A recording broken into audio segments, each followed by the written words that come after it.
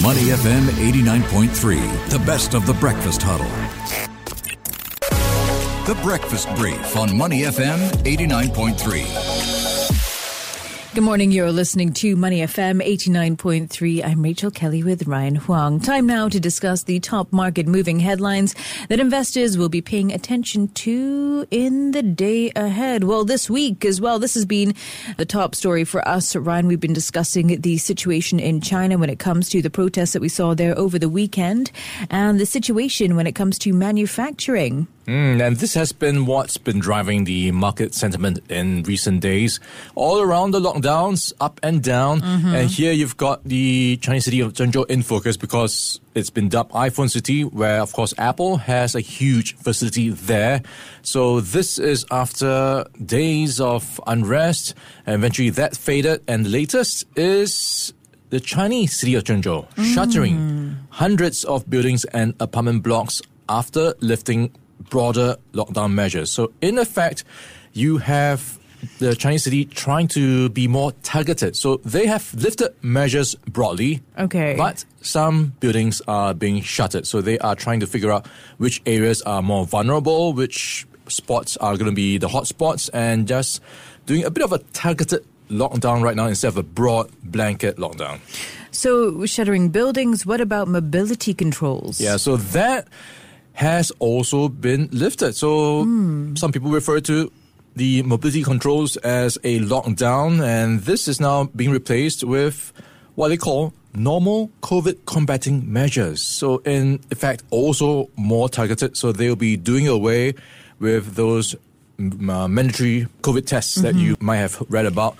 So those will be done away, and only those in high-risk areas will be focused on more closely. And Beijing is also urging local authorities across all the various cities to stick to their 20-point playbook for virus control. This was issued about 2 weeks ago after the Politburo Standing Committee meeting. And this advises against broader lockdowns, excessive mass testing, and so on. But I think the tricky thing here is that this is very hard to execute on the ground, right? When it comes to what reactions you might get, how much resources you have. So when you have all these guidances from higher management, you sometimes have a tough time trying to execute it.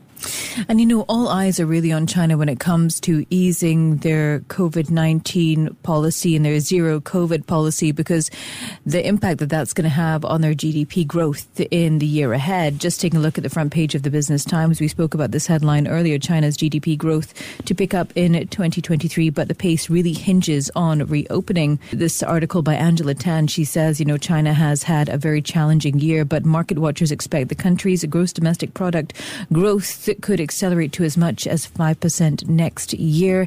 But this year, it's on track for 3% growth, which is significantly lower than its growth target of around 5.5%. And I believe the IMF may have also trimmed its forecast for China's economic growth as well. Yeah, so if what's been playing out in the past week, even China might be reconsidering its growth projections. So IMF has come to say it may have to trim its forecasts for China's outlook. And bear in mind, it has already cut it multiple times this year and is now seeing the Chinese GDP numbers expanding this year 3.2% and next year 4.4%. So those numbers could be lower in the coming days if they do cut those forecasts. And it's all around the frustration around the COVID-19 zero policy that has been spilling over into the streets.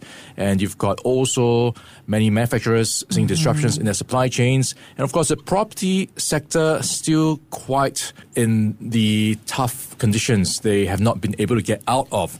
So we have seen property developers defaulting on a record amount of dollar bonds this year. And you have, of course, the recent rollout of the property sector rescue package. That will take some time to trickle down. Of course, the big question mark is around consumer confidence. Are Chinese consumers spending? So that is the big catalyst that the economy needs for things to really get things around. Okay, but there is a bit of good news in terms of tackling and managing the virus. We've seen China's health authorities say that they're going to ramp up vaccinating the elderly against COVID-19. Yeah, so this is around how people over the age of 80 will be more targeted in terms of outreach. So the elderly population will be more encouraged to go for vaccinations. And right now you have 65.8% of the age category having received booster shots. So that's up from 40% earlier this month. So that's a pretty good number.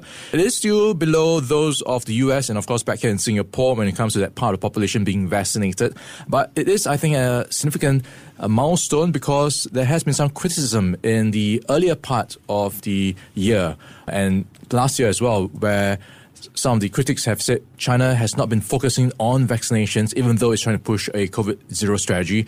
That part of the equation has been lacking, especially among the elderly. And right now, only China-made vaccines are locally available, so you don't get Moderna and Pfizer and so on. So that part of the approach, according to critics, has been lacking. So now with this being stepped up, it is encouraging and also something that those hoping for a reopening can cheer because it means perhaps a more resilient population when it comes to COVID-19.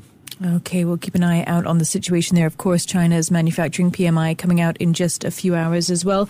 We'll have the latest updates for you here on Money FM 89.3.